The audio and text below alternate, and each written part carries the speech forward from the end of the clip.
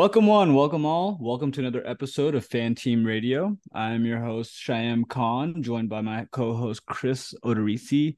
And today we're joined by a very special guest, Mr. Sam Rappaport. Sam and Chris, what's up? Hey guys, how's it Hello, hello, going? hello. Canada, Montreal. Man, I almost went to this race last year. Got a little rain shy, so I ended up not going. I wish I'd went, but yeah. So this track, awesome track, has a lot of history to it. Fan favorite. Its first Grand Prix was in 1978. Got a 4.31 kilometer track, about 2.7 miles, 70 laps of a race today. And just because he's my boy, I'm going to say the lap record is held by Mr. Valtteri Bottas. But yeah, what a race today, guys. Had a lot of fun. Yeah, we got a lot of front end competition going on. I think it's 11 chips across the podium standards. So, great race, great outcome, good track. Sam, what were your initial thoughts on this race? I thought it was mostly a good race. I felt like, especially in the beginning, Max Alonso and Hamilton were reasonably close. I know Max kind of pulled out ahead there, but it wasn't by his usual, 45 minutes. It was, I think, consistent for the most part, about like 4 or 5 seconds.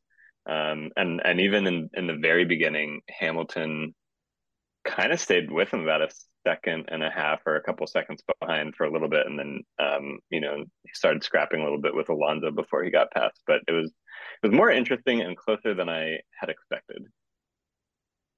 Yeah, I think Mercedes, in our last episode, we talked a little bit about the comeuppance of Mercedes after their upgrades that they brought to Spain, right? And then I had kind of reserved my expectations for them to see if it persists through Canada and then Austria. Seems like they kept similar pace with Aston Martin, but at the end, Hamilton had to concede to Alonso, so they're probably just not there yet. I'd still put them at the solid number three. They've definitely put some distance between themselves and Ferrari, and I think the just the nature of this track, Lewis is very one of his favorite tracks. But then you also saw Ferrari keep pace and have both of their cars finished. What were your thoughts, Chris, on just the Mercedes upgrades and do you see promise in upwards and to the right, or do you think this will plateau off and this is going to be the extent of their performance this year? Sure, yeah. I think Mercedes is going in the right direction. I think slapping some side pods on the car really helped them. I know Sam and I have had lots of offline discussions about that, but yeah, Hamilton felt kind of like back in form, like watching him jump off the line and get ahead immediately. And like Sam just mentioned, was staying pretty close to Max in the beginning. I was actually expecting like him to a little bit even closer. He was right outside of that second mark, and I was kind of hoping that he would get into DRS range. I think it was like 1.1, 1.2 for a second there, and I was like, "Come on, just get into that DRS range." But unfortunately, Max is Max, and there he's in the rocket ship. So, but yeah, like you said, Sham, I think Mercedes has taken a few steps forward, but I think their straight line speed is just lacking just slightly to get them to the point where they can like really compete for the top spot in the podium, which is why Aston Martin, I think, has a little bit better straight line speed and is able to close that gap. But ultimately, I think that they're on the right track to finding a potential championship winning car later in the season or next year. Yeah, But and Side Sam, pods always helpful. yeah, definitely. yeah, that's interesting. Sam, do you think it's just the side pause? Do you think it's James Allison coming in into his old role? What do you think is kind of fueling this Mercedes up and at least for the time being? I think it's a combination of the side pods and a lot of I guess a lot of excitement, and to your point, forward momentum that comes with finally having a car that feels like it's in the right direction, even if it's not perfect.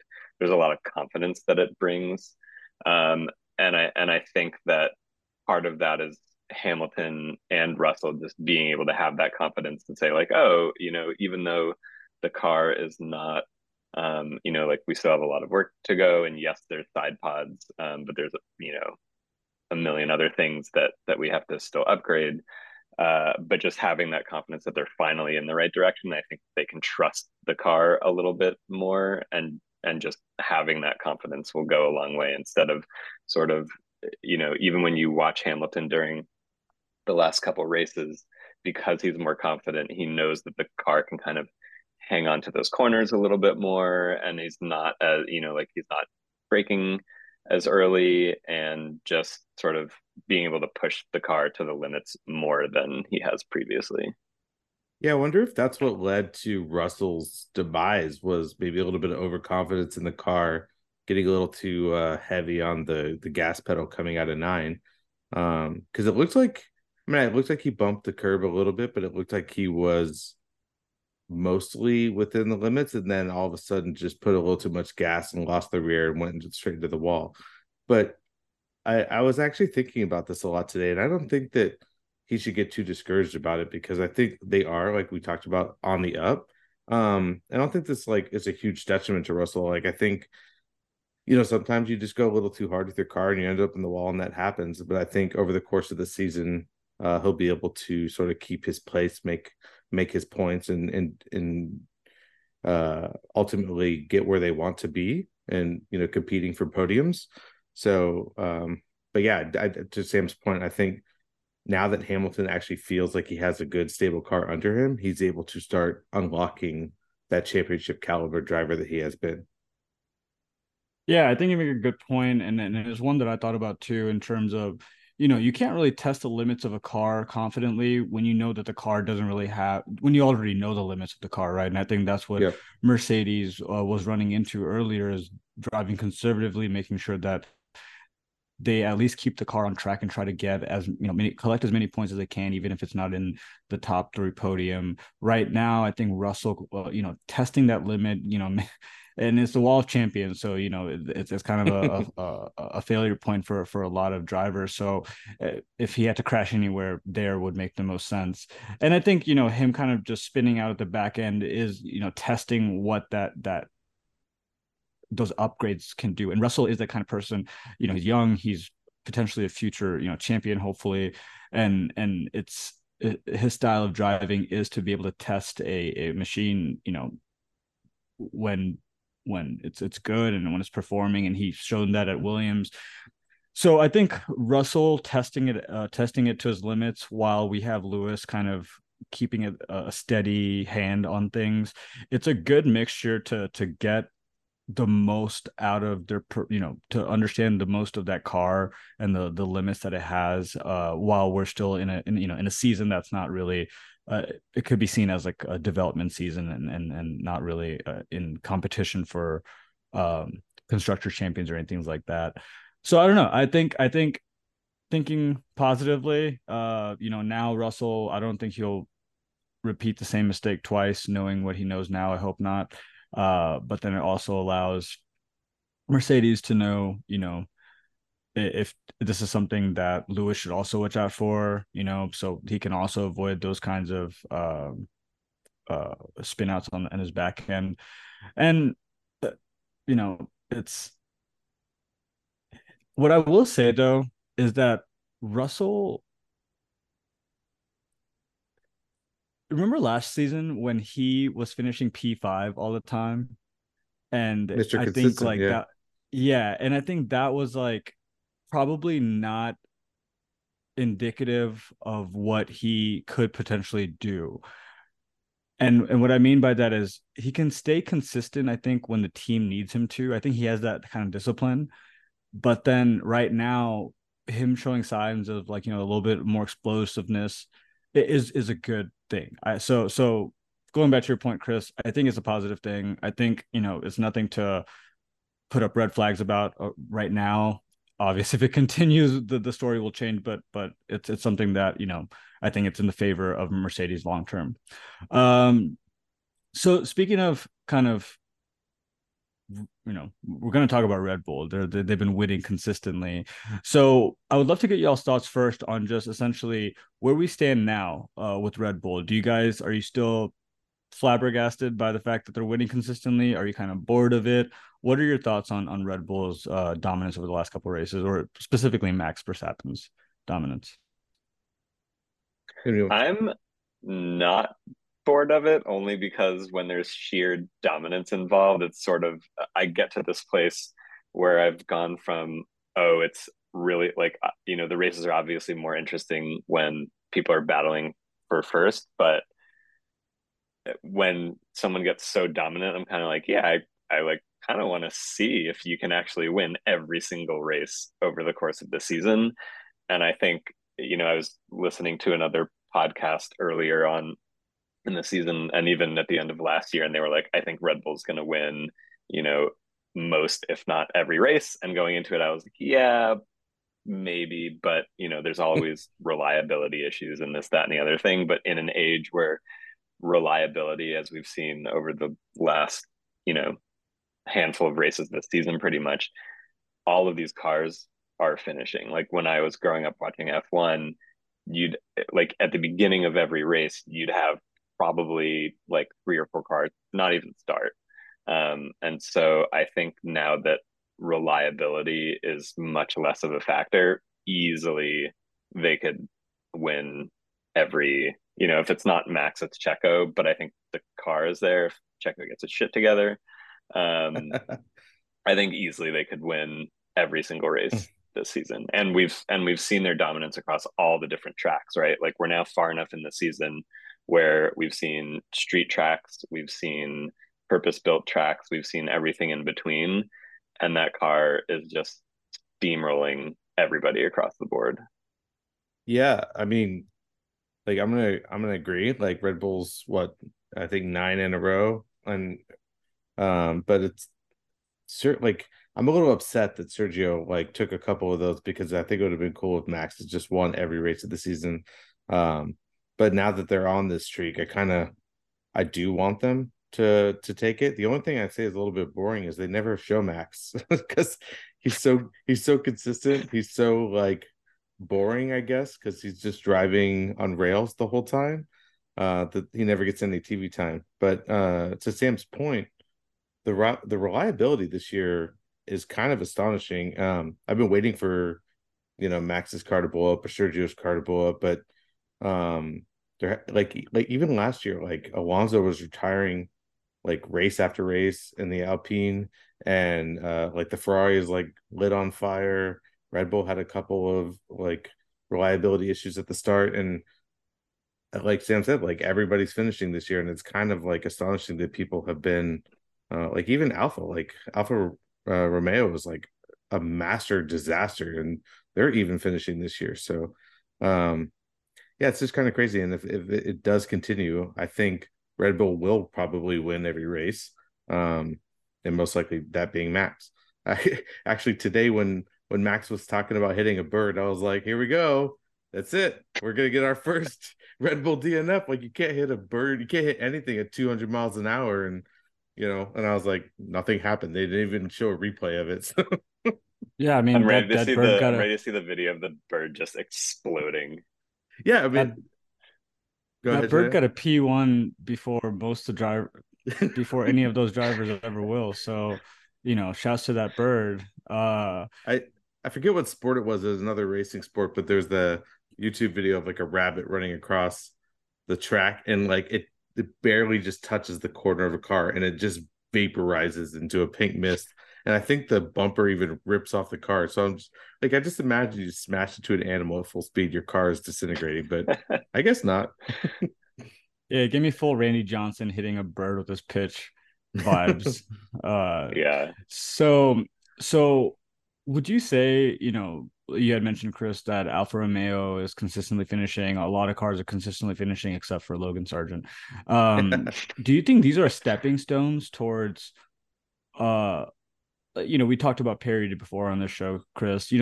Are these the stepping stones to a more even grid, or do you think that the delta between the front runners and everyone else is just still too much to overcome? I mean, so like I'll let Sam touch on this a little bit because I know he has some thoughts about Formula One being a technical sport as much as it is as a driver sport. Building the car is a big part of it. So yeah, actually, Sam, I want you to touch on that because I think you have some good points on that, um, about the whole disparity between top and bottom teams and why that's important. Yeah, it's really interesting, and I think maybe we'll get into this later, maybe we won't. But I think one of the things that I've learned over the years is that this is not like Formula One is great for as a racing car sport, but one of the reasons why people love it so much, and I think this is what makes it so much different. And maybe I don't really follow baseball, but maybe baseball is a little bit like this. But Formula One is such an engineering sport as much as it is a racing sport. So people who love just like general cars and engineering and technology. Um, I think that also brings a lot of fans, and there are plenty of people who just like it specifically for that reason, and not again like not knowing a ton about NASCAR and some of the other racing sports, but like a lot of the technology that goes into regular everyday cars now comes from Formula One, like brake by wire, and all of these different things. It's basically like Formula One is sort of a testing ground for that technology, and so for that reason, I think it sort of has its place on high a little bit differently than other sports. And I think in any sport, you're always gonna have you're always gonna have these top teams. Um, and I think that there are I don't know that there's a way around that. Like everyone has a cost cap now. I think it'll probably be a couple more years until that really evens out.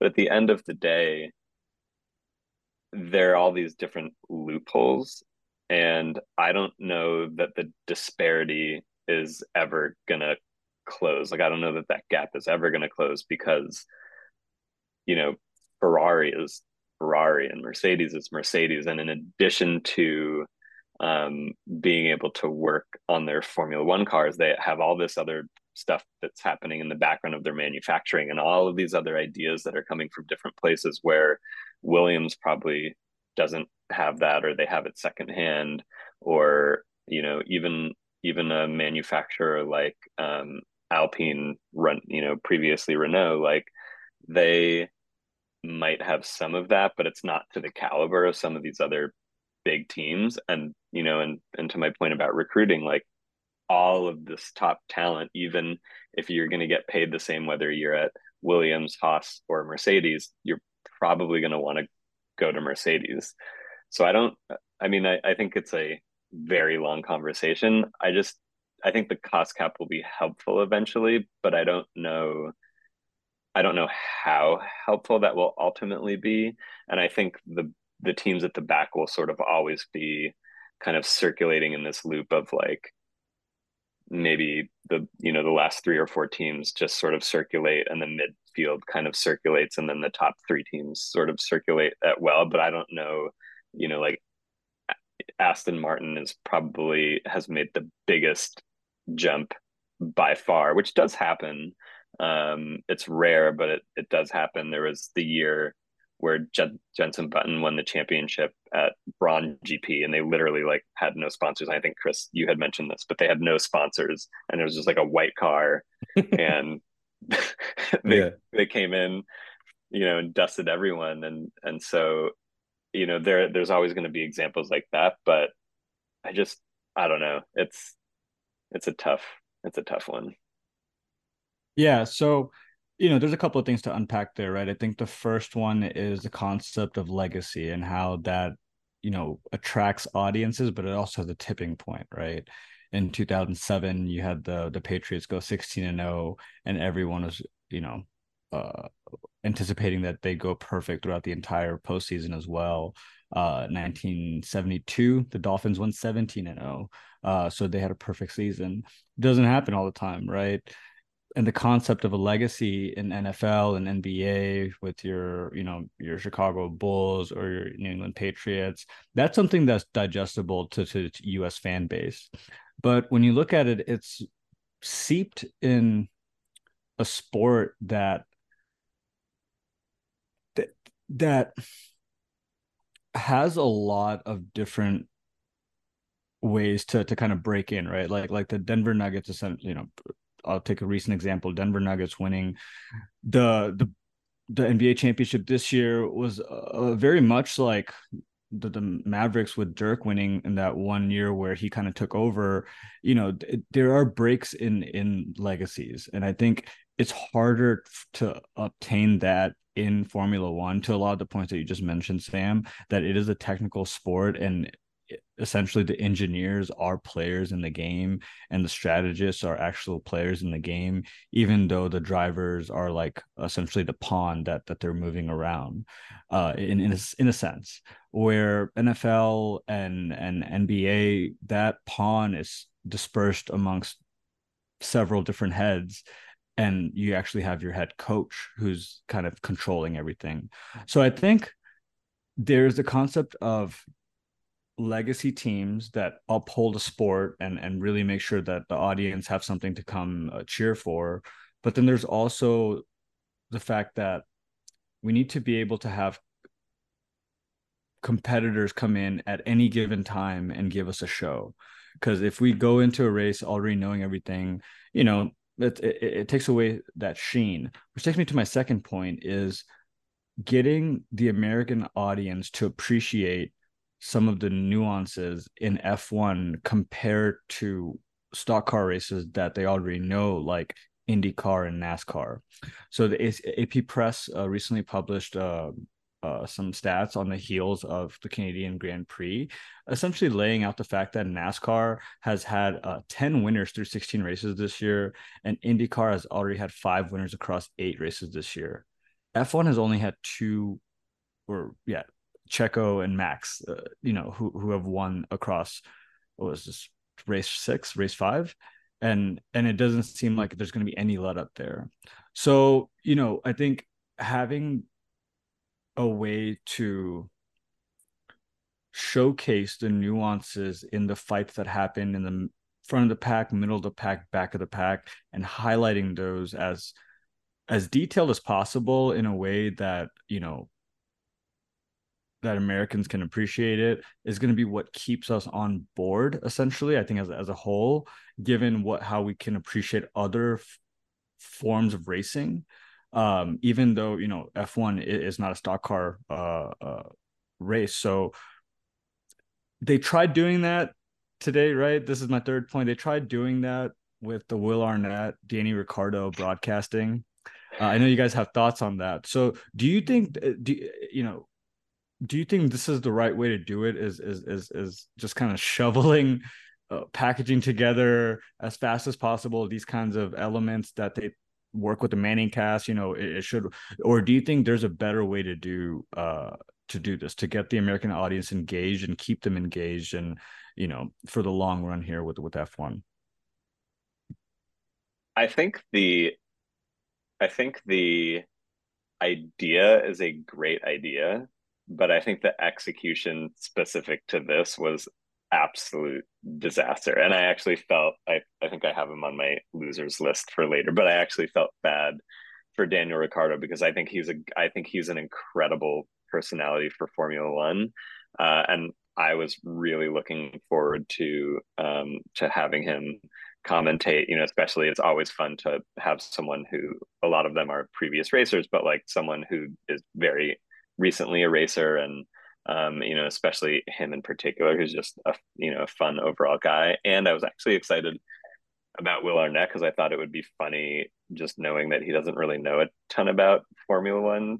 But I think just the execution of so I don't know if you guys watch it, but I made it through about 15 laps before I had to shut it off because it was so bad. And basically what happened was, you have Daniel Ricciardo, Will Arnett, and a stats guy, and then they randomly had Patrick Dempsey kind of pop on because he is a racer. But they didn't have anyone that was really leading the conversation and actually commentating. So you basically it was like incredibly boring, frankly. You had Daniel Ricciardo, who was sort of commentating on some stuff, but no, like again, no one was really leading the conversation, and Will Arnett doesn't know anything about Formula One as far as I know, or at least could tell, and so they're just literally not talking, and you have like in within the first few corners, you have Hamilton passing, like Hamilton gets a great start, passes Alonso for second, which is a huge moment. They're, the entire first few laps, they're staying relatively close to Max Verstappen, also a huge moment because usually he just takes off and he's like 20 seconds down the road. And then you have this sort of you know, big scrap between Hamilton and Alonso, where ultimately Alonso passes Hamilton back, but like literally they're just sitting there, and Ricardo's kind of trying to explain to Will Arnett what's going on, but I think they really just needed someone who's like an exciting commentator who's constantly just saying like, these are all the cars on the grid, this is what's happening, this is what's moving, and then you have those people like sort of add in all of the color in the background. But good God, it was unwatchable. And this is the last part of my rant. The entire time they had the Formula One race, like the actual race part letterbox. So you're basically watching Ricardo and Will Arnett and a couple of other random people. They're basically just floating heads. And to my wife's point, you're watching, if you're a Formula One fan, you're watching Formula One in the background with no sound, and then you're just watching like YouTube with Will Arnett and Daniel Ricciardo. And so it was very tough for me because I think again it could have been really cool, just very poor execution. Was this like something they're planning on to do every race? But I was curious why they picked Will Arnett, because like I think you said it's because he's Canadian and it's Canadian race, but there's got to be some tons of celebrities that actually are into F1 and know a thing or two about the sport. Like that has to exist, right? They're slated to do Yeah. Austin and Vegas this year as well. And the funny thing is the Canadian it didn't even broadcast in Canada. So the Canadian GP version of this, it didn't even, you can't even access it if you're in Canada. So it's just poor execution. I think something that Sam mentioned is the constant commentary that's needed because you have cars going at nearly 200 miles an hour. That's the nature of the sport. There's 70 laps. Like you need to make sure someone has the acumen to comment on it as it happens in real time. Thinking of to an American comp that's really the format that's really successful is for TNT's NBA's commentators. You have Charles Barkley and Shaquille O'Neal and Kenny Smith. All three of them are former players, all three really big personalities, and they play off of each other.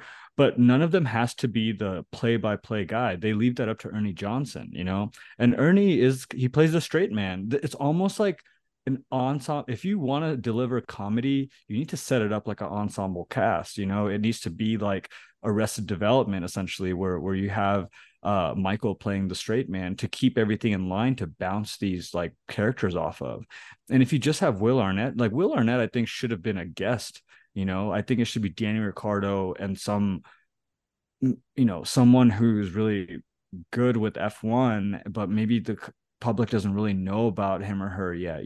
They should have done a little bit more testing to see who would have been proper for that spot if this is something that they really want to lean into.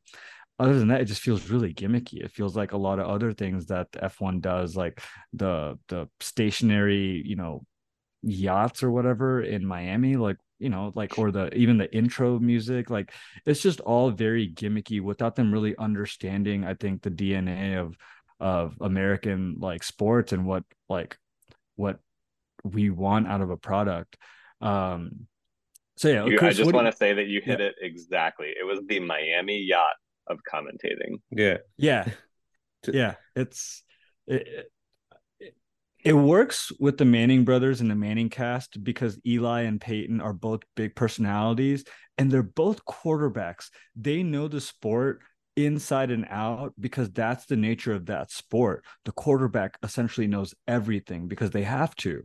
And when you have like multiple, championship quarterbacks that have personalities and their brothers, that's like striking gold. That's not something that you can just manufacture together and just put out there as a format. Just get Will Arnett because he has X many followers that overlap with F1, and he talks about it in passing a lot of times.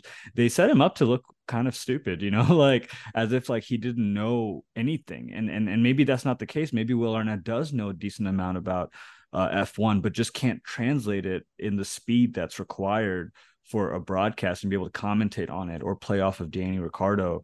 So I don't know. It's just, I think, another gimmicky thing. And I think it's all with good intent, right? To keep the American audience more engaged. But I think it's almost a stutter step towards that direction as opposed to like a fully fleshed roadmap that could like kind of lead to success. To your point, like you brought this up and it made me realize like there was nobody involved that had broadcasting experience, had commentating or casting experience. It was just like, let's throw these people Wait, together Patrick and see Dempsey what. doesn't have broadcast experience? I don't know.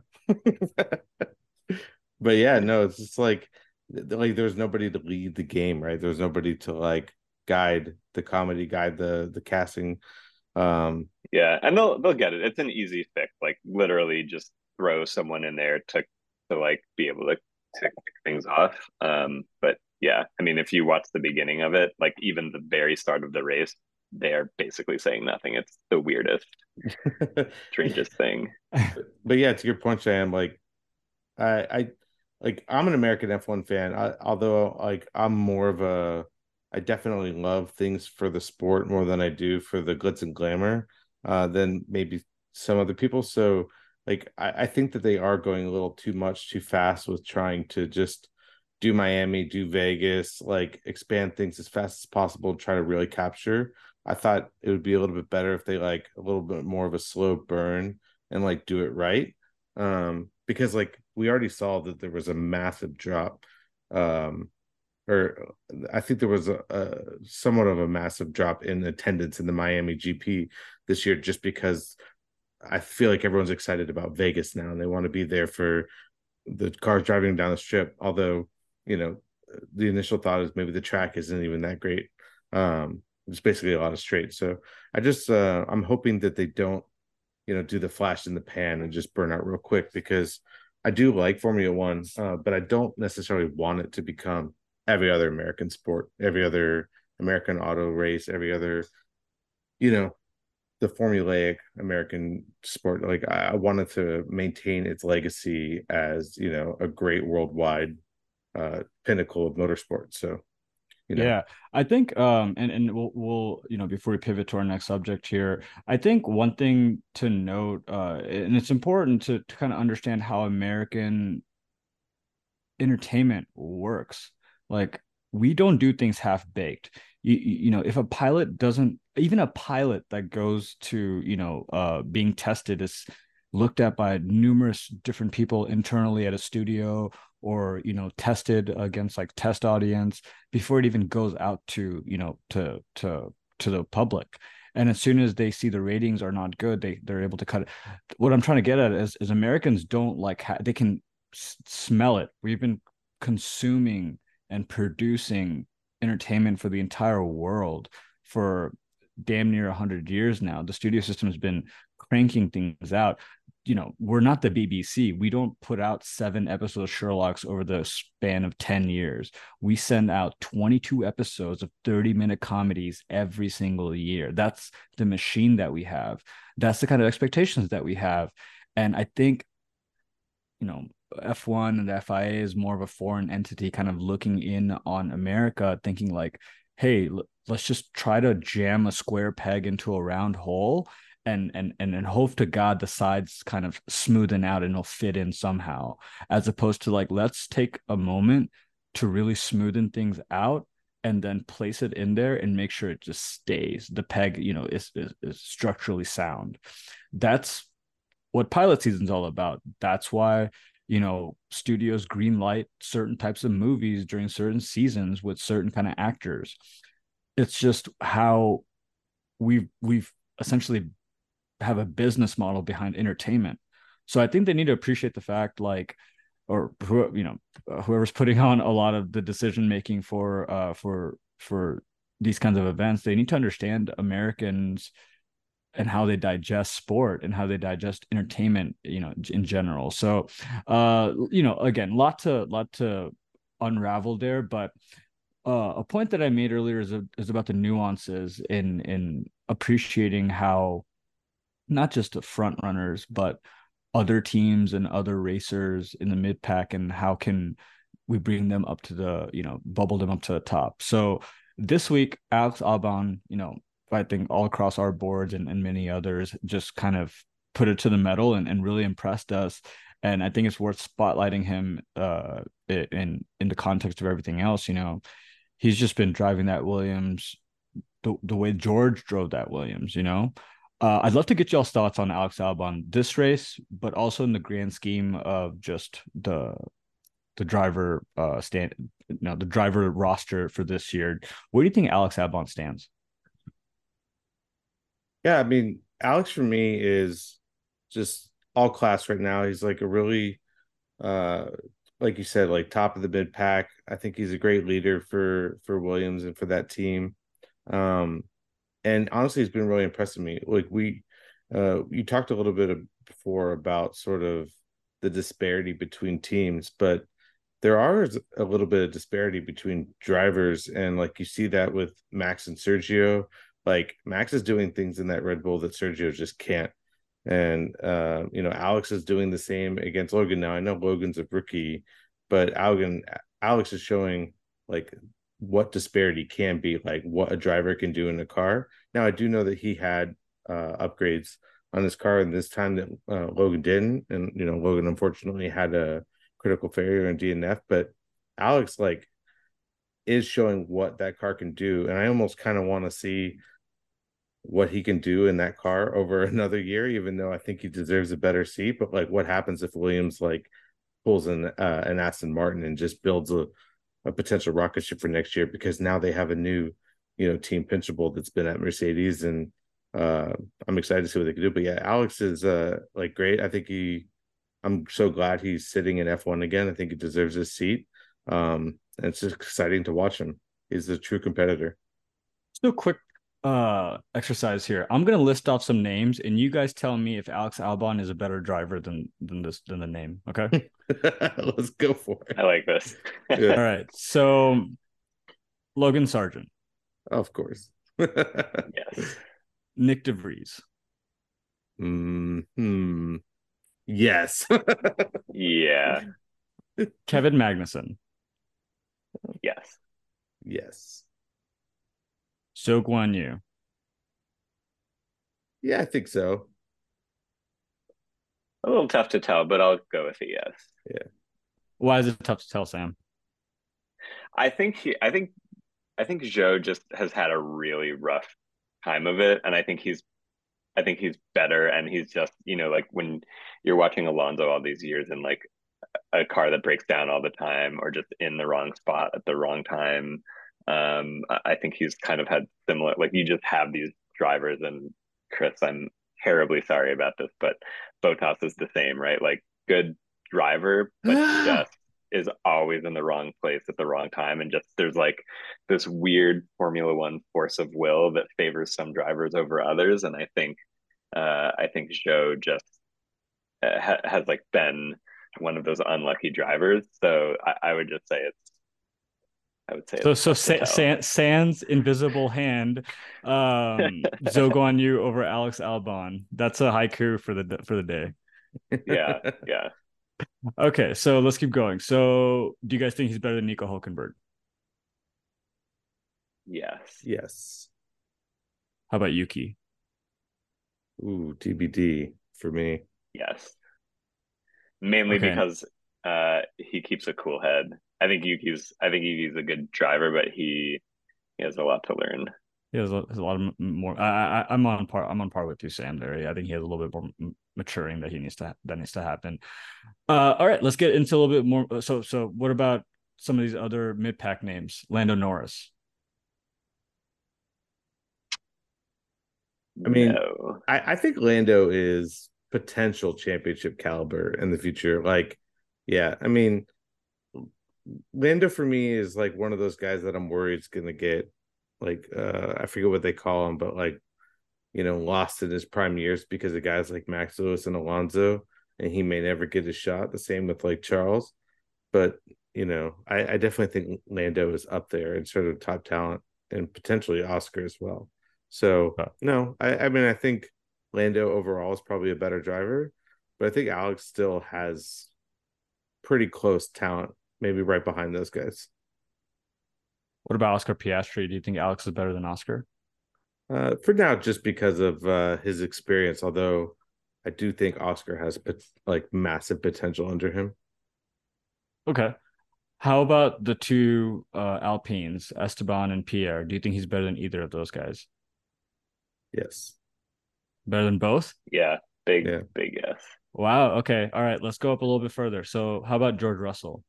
No, unfortunately. And that was going to be my one comment to you earlier that, like you said, hopefully he wins a championship. I almost disconnected at that moment, but unfortunately, George, I think, is also up there with potential future champions, just like you said. All right. Yeah, yeah. I want to say I think he's kind of at George's level, but I feel like if he was, then he'd probably have a better seat. It's always tough because the second seat at Red Bull is next to impossible, and I think Checo is sort of the perfect driver because at least in the very beginning he did not give two fucks at all. And I Yeah. think that benefited him a lot just to sort of like ease into it and not have that pressure. And I think, you know, Albon was sort of rocketed up to the seat, and then Red Bull is just full of pressure, so it's tough. But So I'm getting somewhere with this. So the last couple of names left, Valtteri Bottas. Do you think he's better than Valtteri? I don't want to answer this question. I'd say he's on par, maybe a little better. And I, I'm assuming, he's you guys aren't going to put him ahead of Carlos Sainz, are you? hmm. I would put him. I want to put him just to like be super devil's advocate. I would put him on like the Carlos Sainz, George Russell level. Like really deserves a top seat, but probably wouldn't win a championship there. And last but not least, is he better than Lance Stroll? I mean, I'm excited to be here just for you to say his name. I just want to get this out because I've been listening to the podcast for a while, and every time you talk about Lance Stroll, I just want to like jump into the podcast and say this. Let's I let's think hear preach to the choir. I think Lance Stroll is the most mediocre driver in Formula One maybe ever, and like not in like a mediocre bad way, but just if someone, like all the time people ask the question, is it the car or is it the driver? And I think that Lance Stroll is the perfect person to answer that question of if you could put, like everyone's always saying, you could put anyone in the Mercedes from, their era and they could win a race. You could put anyone in a Red Bull right now and they could win a race. I think Lance Stroll is like the perfect driver Anyone. to actually test that. It's like the amalgamation of all drivers. yeah. I I totally get where you're coming from there. He's almost like a mannequin. He's like a Yes. crash test dummy with a smile. I mean, Uh I think he has great moments. I think he has really dumb moments. He like at least for me, he truly is the like most middle of the road driver you could possibly imagine. I mean, he showed some sort of gumption when he broke his hand and came right back in. And I was like, man, maybe there's something to this. Maybe I need to lift my, jaded kind of shades here and kind of see him through a new lens. But man, did he give me a reason to put those shades right back on. Chris, what do you think about Lance Stroll? I mean, so I'm gonna put Lance in the bucket of guys like Valtteri, and I don't want to ever talk bad about Valtteri, but like, listen, the guy's like checked out a little bit. He's like focused on business ventures, and I think the difference of a great driver and a good driver is like willing to take risks and put the car. Like, there was a moment today where Valtteri was trying to pass. Man, I can't remember who it was, but he actually had his nose in front, and then right before we get to the apex, he just breaks and goes behind. I think it was Lando that he was fighting, and I was just like, Valtteri, like, break later and like go for it. Like, and I just don't think he has that gumption anymore. So I think Lance is like knows how to drive a car. He's a capable Formula One driver, but he just doesn't. He doesn't have that fire. He doesn't have that ability to put the car on the limit, and therefore, when he needs to, he doesn't know how to control the car when it's at the limit. So like he can't do the things that these top drivers do. So like, yeah, he can get the car around the lap and he can, get some points and do that, but he's just never going to be great. And I mean, you know how I feel about Lance. Like I he's just kind of there. And I think he like if Lawrence wants to win the championship or at least, get up there, he eventually has to go. And I think he probably knows that. I actually think he's gonna go this year, but we'll see. The guy has a Loctite job, most likely forever. I mean, he'll definitely get a handsome severance package if he does get asked to leave. But going back to my point, in all seriousness, do you think Albon would be a good fit for that Aston Martin 2 driver spot? Yeah, absolutely. What do you If think? What do you think is the ceiling and the floor for Albon in that, in realistically in that car? I mean, I think Albin. It's hard to tell because I think that like Alonso still puts up better numbers than him, at least at the moment. Um, but I think that they could, put some double podiums up there. Like I think it's going to be difficult to get Max off the top step unless something does happen to his car. But I could definitely see if Alex is in there getting a two and a three, um, pending like a Mercedes track, whether it's a good track for Mercedes or not. But I I guess definitely, another I guess another way to ask that would be, do you guys think the delta for the constructor championship between the amount of points that Checo and Max would bring in would get cut, would be a lot more competitive if it was Alex Albon and Fernando Alonso? Do you think having that driver pairing would cut the constructors championship delta down to Red Bull? And if so, by how much? That is a good question.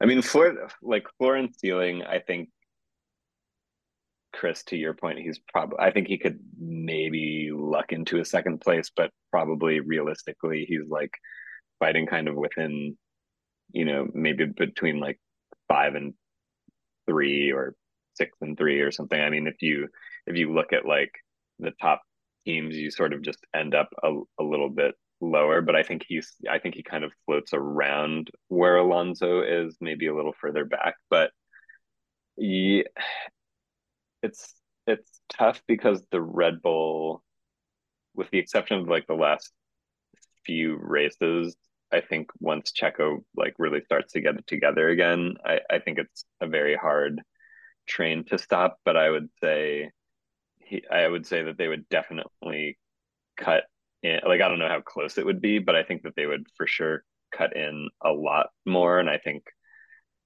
frankly, now Mercedes is going to end up running away with the second place championship. And again, Chris, to your point, I think that with Lance there, I don't know if he'll go this year. I think he might go at the end of next year. Like, I think this year will be the year where his dad is like, okay, like we really have a good car, and now it's not like we're not even fighting for the top of the midfield anymore. Like, we actually are in a solid position. And so maybe by the end of the next year, he'll be like, okay, if I really want to actually win championships, then this is what I need to do. But um, yeah, I think it would definitely make second play, and like it still may end up being close, but I think it would definitely keep second place way tighter. And you never know, like if Checo keeps screwing up and you have an Albon in that second seat and Alonso's consistently getting like, twos and threes along with Hamilton, and maybe Albon's fighting with Russell for three and third and fourth. Um I think it definitely, like, you're dropping Checo down the order pretty quickly. So who knows? I definitely Yeah, think no, Checo. I Oh, go ahead. no, I think Sam, I think I'm on par with where Sam's thoughts are in terms of there's probably a conservative step up for Aston Martin to where maybe they're not completely in Red Bull's rear view, right, in terms of constructors cup championship points, but they'll definitely make sure they keep it interesting with Mercedes and definitely pull away from Ferrari. So I think, and Sam, correct me if I'm wrong there, but it sounds like you're saying that if the ceiling with Alex in seat with Fernando would allow them to at least fight consistently for P2, P3, P4, whereas if I don't see any fix for Ferrari's debacle right now, and we'll talk about that in a little bit, but is that fair to say, Sam and Chris? Do you think that their ceiling is they'll definitely be able to pull away from Ferrari and make really interesting things happen against Mercedes, and the floor being that they're kind of just where they are now? Is that a fair assessment? You'd say just kind of our foresights on the situation.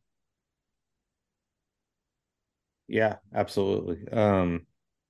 All I know is that everything that we just talked about is getting me super excited for silly season this year because I do want to see some driver shakeups. I want to see a little bit of change, and not just in all these technical director shifts around, but I definitely like. I want to see Charles get so mad that he leaves Ferrari, and I want to see Lawrence get so tasteful for the podium that he gets rid of Lance, and and obviously I want Nick out of the sport, and sadly, like I'm wondering if Valtteri stays in the sport as well. Um, like I said, I don't feel the fire from him anymore, but I'm excited for some new talent and some new driver pairings to take things to the next level. I won't harp on this much longer, but who are some other potential driver, now that the season is kind of fleshing out a little bit more and we're not speculating completely on preseason thoughts, who else would be a good person to fill in that D2 position at Aston Martin?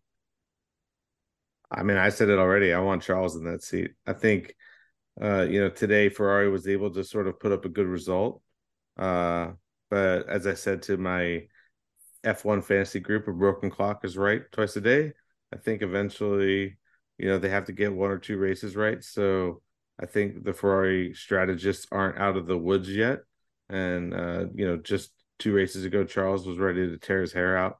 And if they get their stuff together, maybe he'll stick around. But if he can't get that car on the podium, if he can't get his strategist to listen to him, we can't work together, I think he'll eventually say enough is enough, and I want to be in a car where I can maybe win a race or two, and potentially WDC in the future.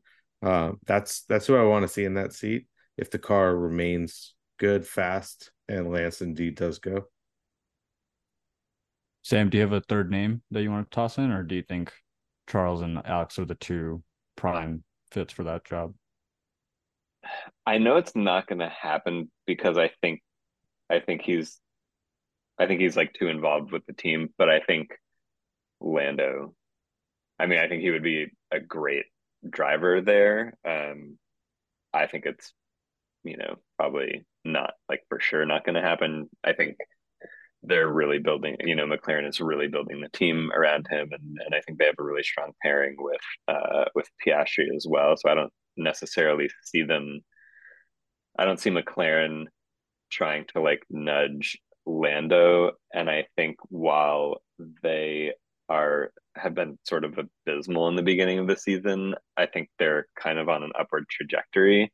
And at the end of the day, like, the last two seasons have been tough, and before this, Mercedes dominance, but like McLaren's McLaren. They are no joke of a shop. And I think they could definitely have a come up over the next few years. At least really be fighting more consistently than they are. And I hope that they do I because sorry to interrupt you, but I want McLaren to I want to see the four-way fight at the top, or maybe you know maybe five. Like I want to see Red Bull, Mercedes, McLaren, and Aston and Ferrari. I want to see them all competing because I think they all have the talent and the drivers and ready to go. But yeah, I mean, if Zach Brown's going to worry more about sponsor paint than he is going to build a championship car, then I'd be happy to see Lando in that seat too.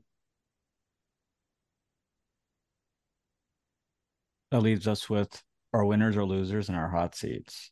Yeah. Who you guys got winners for this week? um, I mean, I got Lewis. Like Lewis is, I'm so happy to see him back to form. He's a true champion, true competitor, and I want to see him on the podium more. And I want to see him get a little bit closer to Max every race if possible, because he's not going to win WDC this year.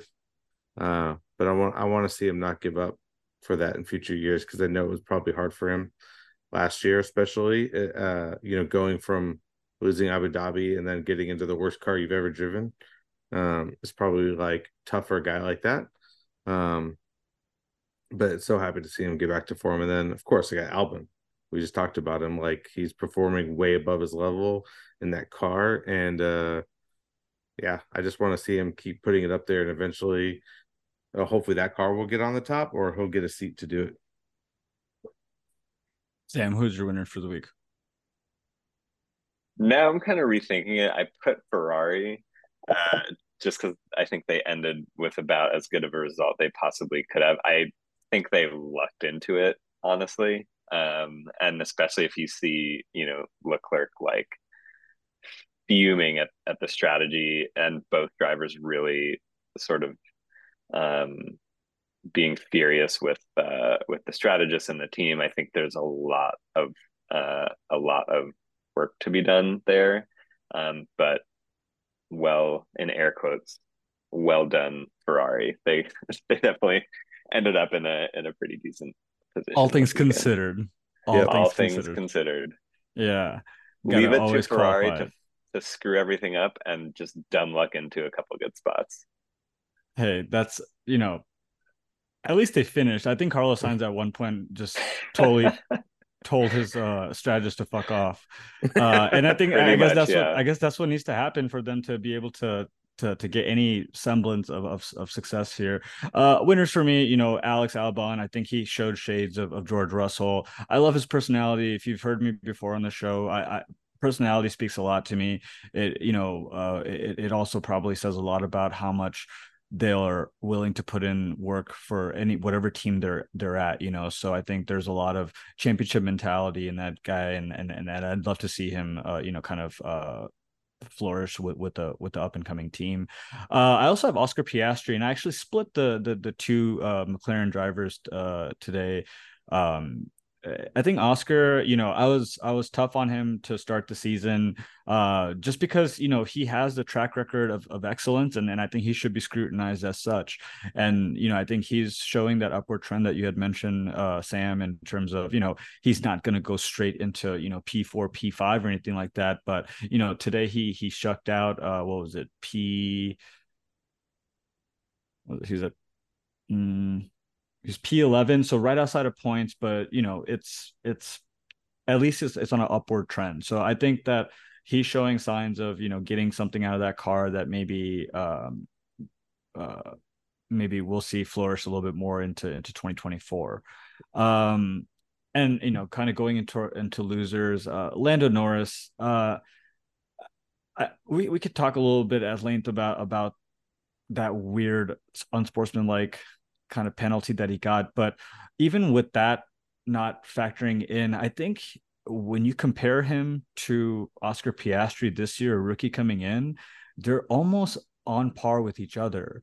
and that's troublesome, right? Because if you call last year, that was a position that Daniel was in, or he was kind of, even further back. But this might be something that Lando needs to start looking into a little bit. If the team is going to be his, this might be a situation where, two butting heads are gonna, potentially turn a developing team into something that crumbles before they even get to get that car to where it should be. And then I have Sergio as well. Just tough day for a tough week for him. The the gap between him and Max is just growing larger. It's harder to justify his performance gap given that they're in the same car. He's this master of kind of the street circuits, but what you have, kind of recalling what you said earlier, Sam, this Red Bull team has gone through an array of different types of tracks, and by virtue of Max's, driving, they've been able to succeed at all of them. So it's really starting to show the limits of Checo's talents, which I don't think he's an untalented driver. I think he's an incredible driver, but it's really starting to show it in terms of what his ceiling is and what his floor is, and what Max's ceiling is and what Max's floor is. So those will give me my two losers for this week. What do you guys have? Yeah, I mean, I'm gonna go Sergio too. Somebody online made a really good point that made me think really hard, and it was like, if you had two copies of Sergio Perez at Red Bull, would we think that they're as dominant as they are today? Because maybe they get fifth and sixth today. That's a good point. And it's like, I was just sitting there thinking, like, is it just Max or is it Red Bull? Because Sergio has had poor races the last three races, and I don't know whether it's the car, whether it's the team sabotaging his car, which I think is unlikely, but potentially possible.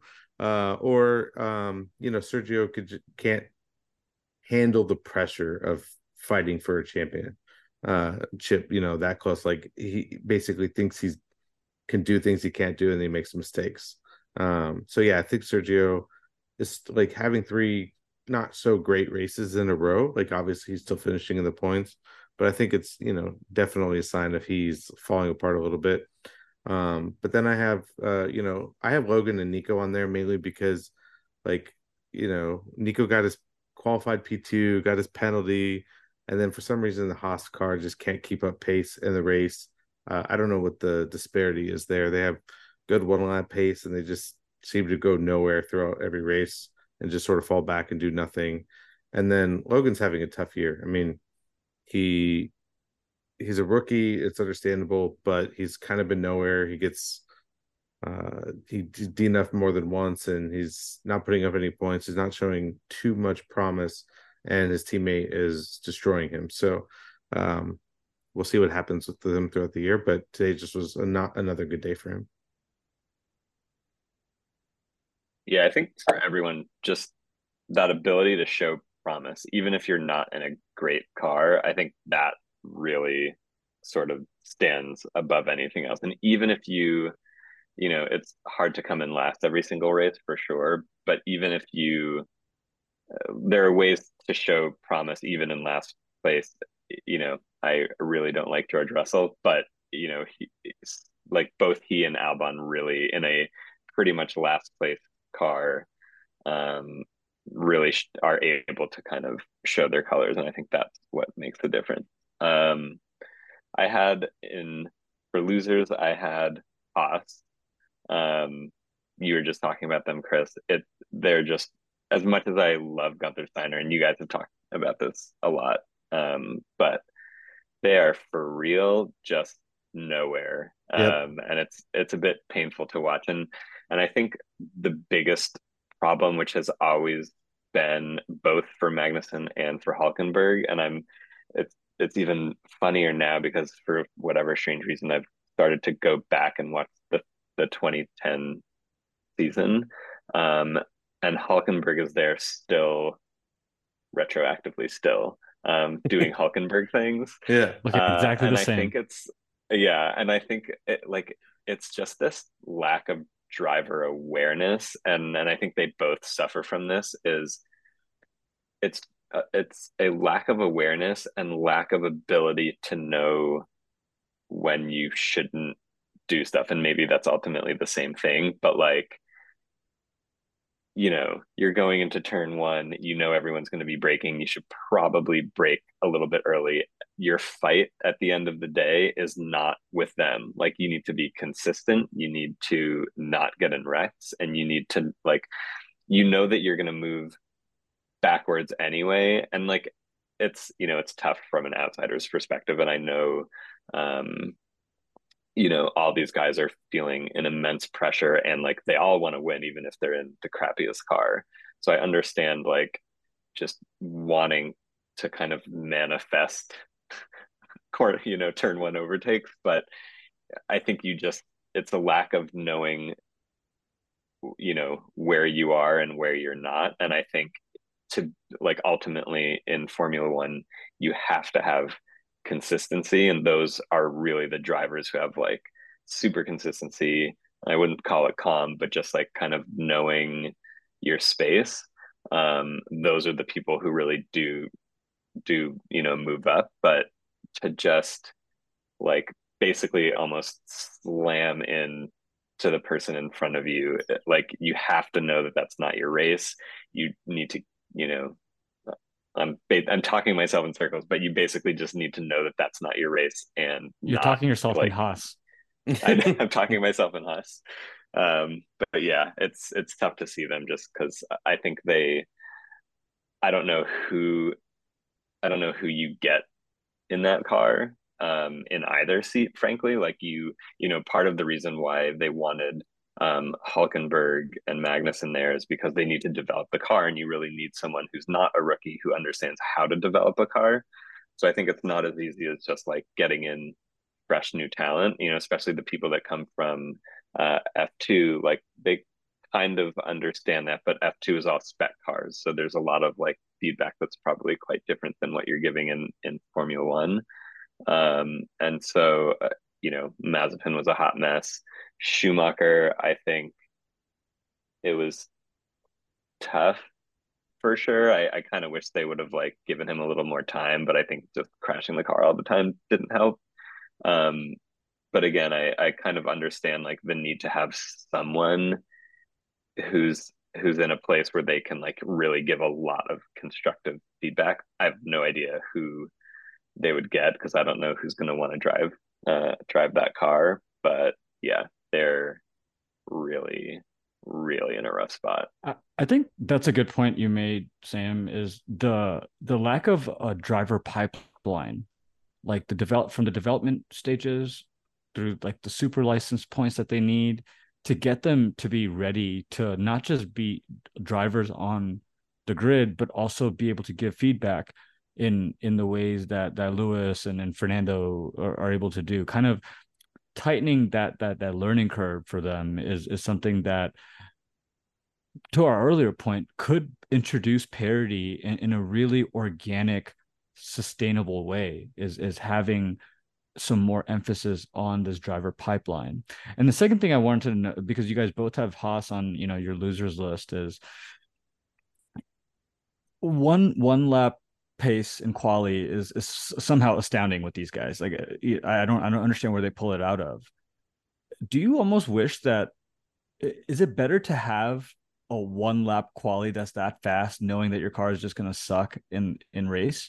Or would you rather have it to where you have consistent qualifying, maybe not as high, and then you're at least finishing kind of, in that P11, P10, P12 kind of spot, which I think seems more realistic for this car? What's a better case scenario for you guys? I think it's the latter. I think everyone thinks it's the latter, but there's something about seeing a Nico Hulkenberg in P2, and during quali, that might spark some sort of, upward momentum. What do you guys think? I mean, it makes headlines and it makes you talk about it. But listen, I fall for this trap every time. Every single time they end up at the top, I'm like, Haas has done it. Let's go. And then same thing every race, just nowhere land. And I'll Hey, probably fall for it as next a time. Texas Longhorn, I totally get where you're coming from. So say less. Maybe they're just putting Yeah, too I much. mean, Sorry, my last point is maybe they're just putting too much fuel in the car and they don't know. Maybe they're overweight or something, and they need to figure that out because I don't understand how they're so slow compared to quality. Hopefully they yeah, I fired that mean, second jack man.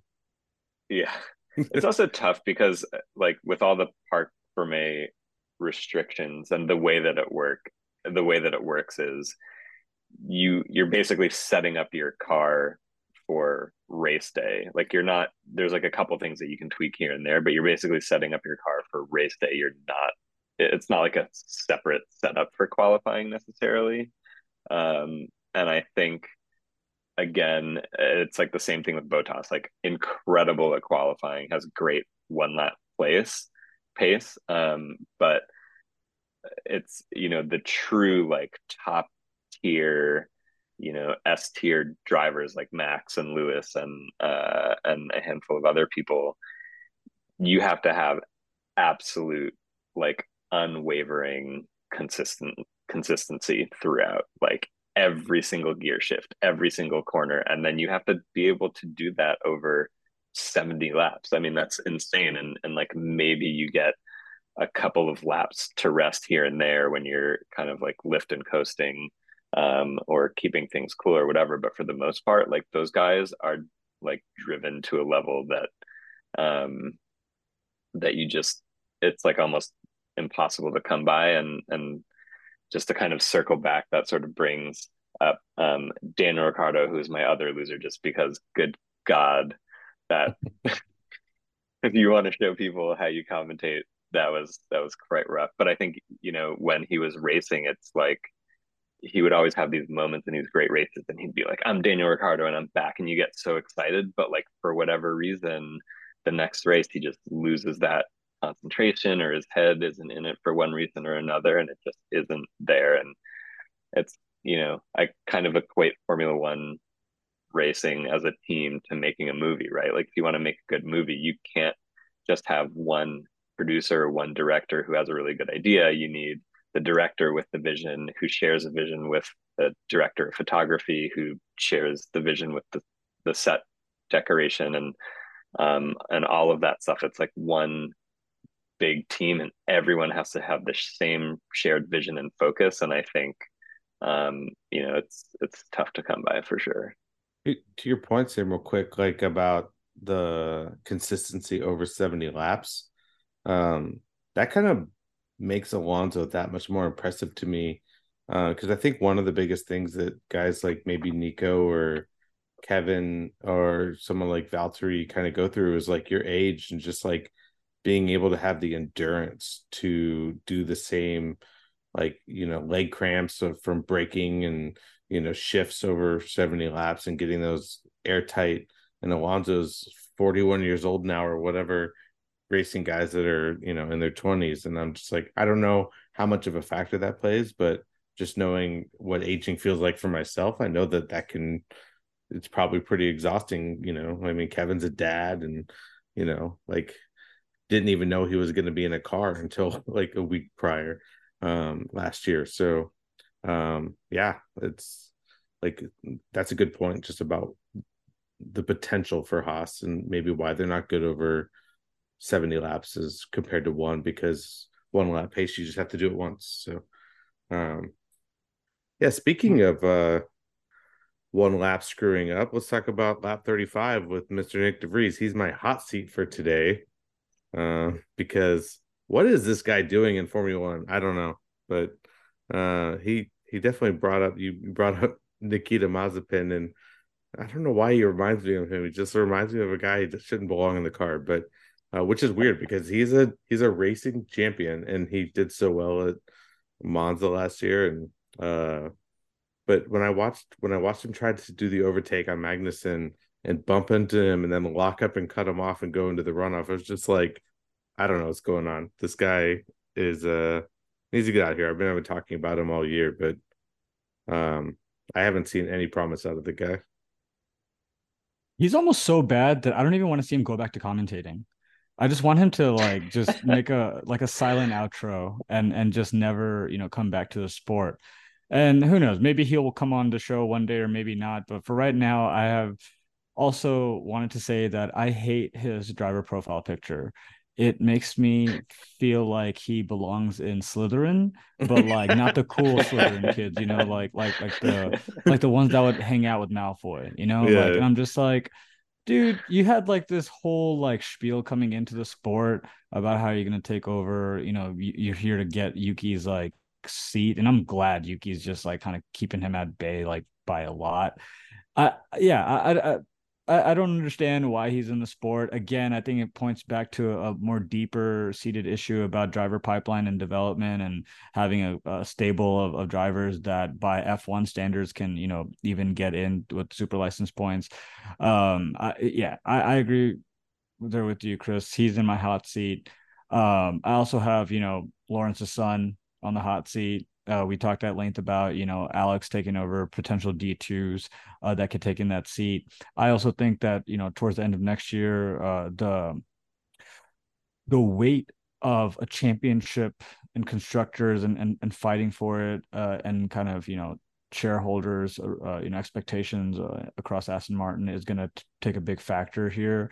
If this car, I guess, wasn't up to par, maybe he would extend out to 2015 even. But the car is a good car. They have Mike Crack at the helm. Like they have a good thing going.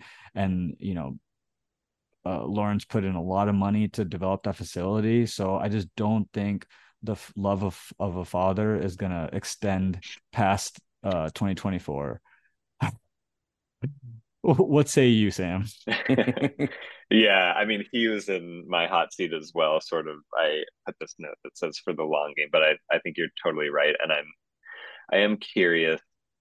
I think a lot of chips need to fall in order to really have him be gone. I think it's, like, is if Lawrence Stroll really is a businessman, if his ultimate goal is just to kind of make money and like be a part of this team, and build it, but not necessarily do much with it.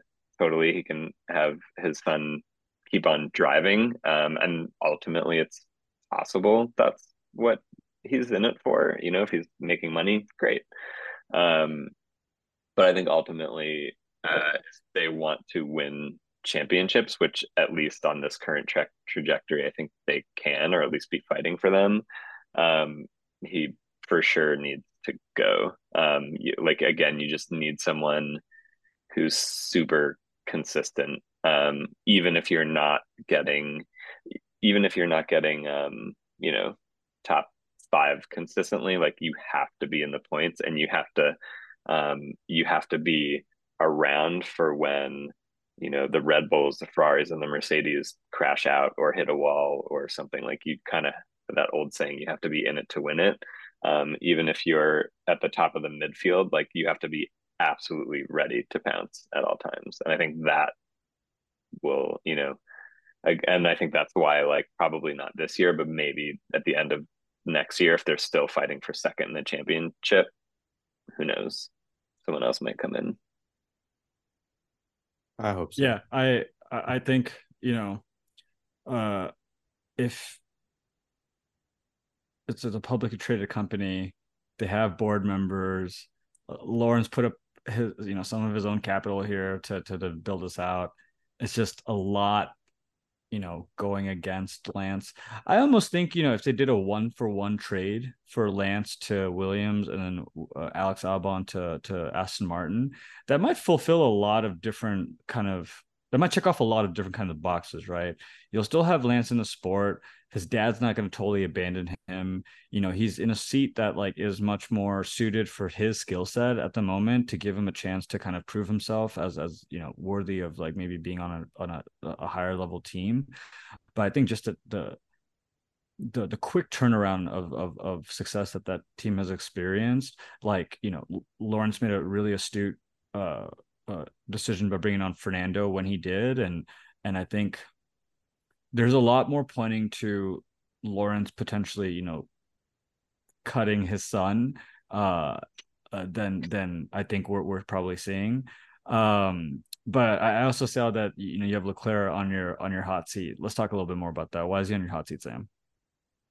Yeah, I think he's just on my hot seat because uh, like right now in current silly season fashion, I don't know where he goes, but he's got to get out of Ferrari. Like, Yeah. and I love or used to love Ferrari. I grew up in the Schumacher days, and you know, when you think of Formula One or you think of literally any race car, even if you type in the race car, if you type in race car and you get the first emoji comes up, it looks like a Ferrari. Like Ferrari is racing, and that's why I don't think they'll ever leave the sport. And shout out to them, they just won Le Mans Yeah. Won for Le the first time Mans. since 1965. I don't know if they have right, but Yeah. have that right. But um, I don't see Formula One without Ferrari, but man, I just think he has so much more potential. I think he's a little bit of a hothead, just because of his frustration and the pain points at Ferrari. But um, I think for his own sake, I kind of put him in my hot seat for just like put some feelers out there, and try and make a move. We'll see. They should Yeah. get rid of Russell, stick him in a Mercedes. I like George Russell. I'll leave I it there at was a that. second where I liked him, and I just think he's like so um I don't know what the word is for it, but he comes off as very entitled to me, and especially after last weekend, he was like, "The sport is a lot more fun when the car is fast," and you're like, "What a piece of shit." Listen, sometimes I sweat and sometimes I'm like, holy shit, is it raining outside? It happens to the best of us. It took me a while to get. Look, I'm I not totally crying; get it's where just he's coming raining on my from. face. Yeah. Yeah, that's what I tell my therapist. So let's look into obviously we touched on the kind of the failure of the I guess the I don't even know what to call it, the Manning cast of F1. I don't even know if they know I don't even know if they have coined a term for whatever the hell Will Arnett and Daniel Ricciardo did, but the reviews were not all that great across the Twitter sphere and across the internet. You guys obviously were not the biggest fans, but I think there's something here. I think there's something that you can use to because the Manning cast is essentially if you're a serious football fan, it's not going to be your first watch. You're going to watch the game and with the right commentators to make sure that you're watching the game through a professional lens. But what the Manicast offers is how do you appreciate? How can you regurgitate this game again? Like how do you get them optimize the most value out of it? And I think that's where comedy and education kind of have to go hand in hand. Like they're not just like haha funny and bringing in guests arbitrarily. They're trying to educate layman watchers or whatever in a way that they understand football while they're being entertained in a different sense.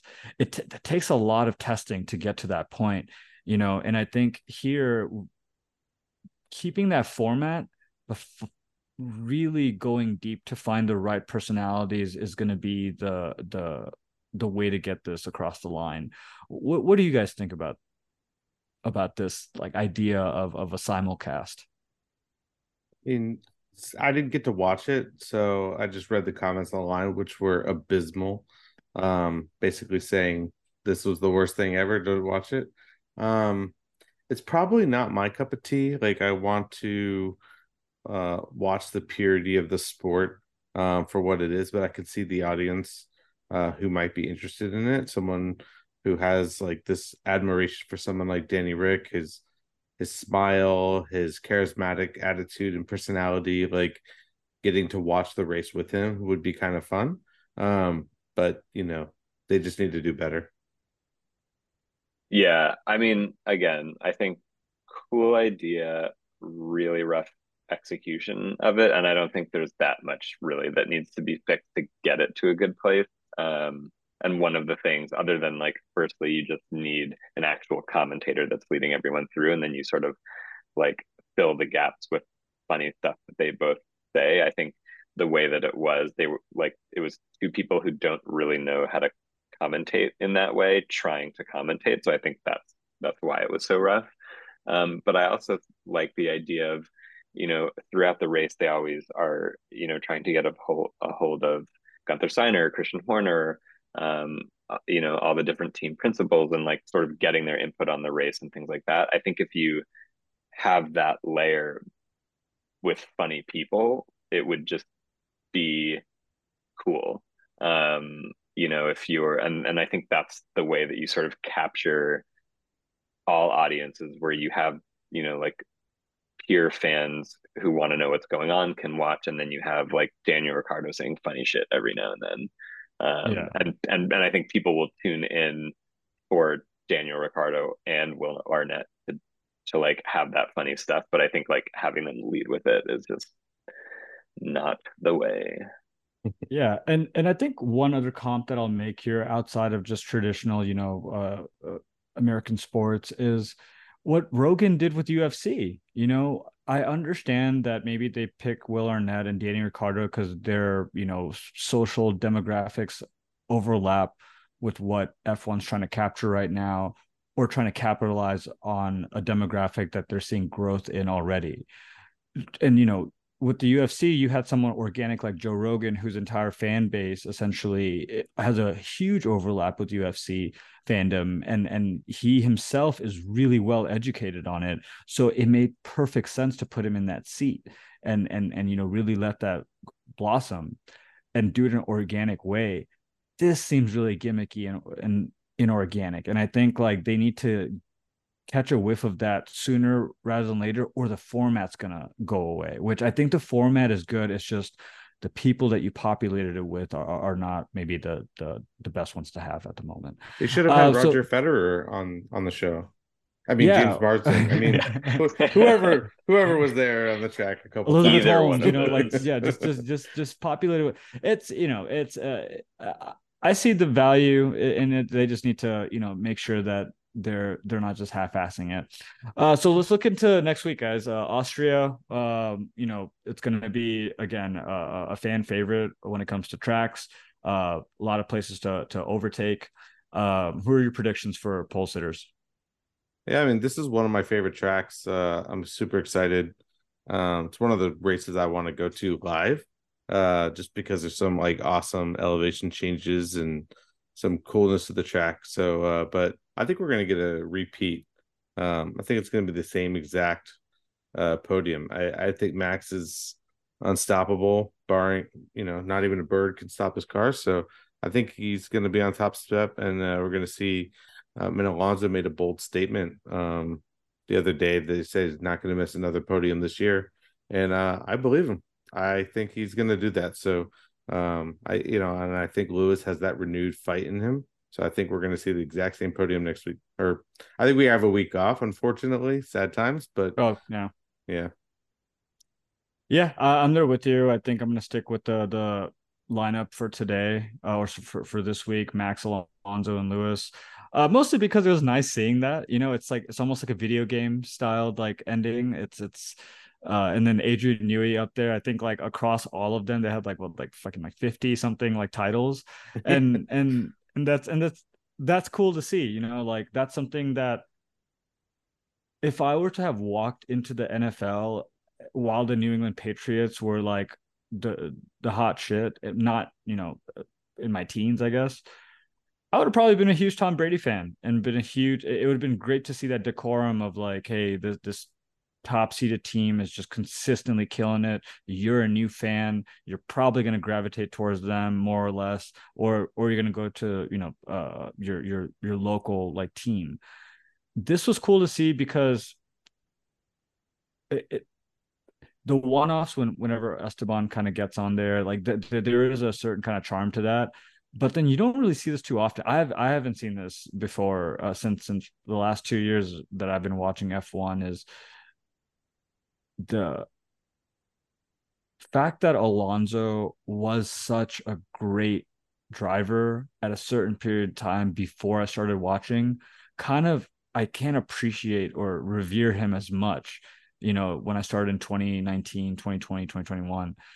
now I'm starting to get now I'm starting to pick up on what that was, right? Like, yeah, I'm starting to understand what the greatness is like, and to see them up on the that podium, I think it made that this race a little bit more special for me. And I'm hoping to see it again. I wouldn't be surprised if George was able to eke his way into the podiums as well, just because, now I think he's going to be less susceptible to having the same mistake. But yeah, I think Max Alonso and some version of Lewis or George. I don't know if you saw the post press conference, but it was, Lewis did his like congratulating everybody, but also like went into like the respect of the two greats that he was able to share the podium with, and he was actually giving Max a lot of praise and Alonso a lot of praise, which led to both of them feeling like they had to do the same thing. So it's just the three guys being like, these other Just two bullshitting guys are each the other. best drivers in the world. And it was actually kind of really funny and a little cute at the same time. But it was yeah, I think like just to your point, like he said, I don't think there's ever kind of been a podium like this. Like these were like three massive champions on the podium at the same time, which is kind of cool. I think the funniest thing is seeing people like Alonso through the lens of today, of him being like a nice, calm head in Formula One who is like now very good. But, it's like every other champion. Like he was a maniac when when he was like at his prime, when he was winning at Ferrari. I think he won at McLaren. I'm totally blanking. But like Schumacher, Hamilton, Verstappen, Vettel, Alonso, like maniacs. Sebastian Vettel, he was the Even same way. Sebastian Vettel, yeah. Yeah, Like I really I love Sebastian Vettel. And it was so much fun seeing him crush it for Red Bull. But like in his early days, like he was a crazy guy, and he learned a lot from Schumacher. And I think a lot of these top talent people are kind of learning that they really need. I think now more than ever, you really are hearing about people, or you're really hearing about these drivers that teams are building around. And I think Schumacher, in a lot of ways, sort of paved that way. Like he took Ferrari by the reins and was like, "We're not doing this. We're doing this." And before that, when he was at Benetton, it was the same thing. Like, I am Michael Schumacher, and you will bend to my will.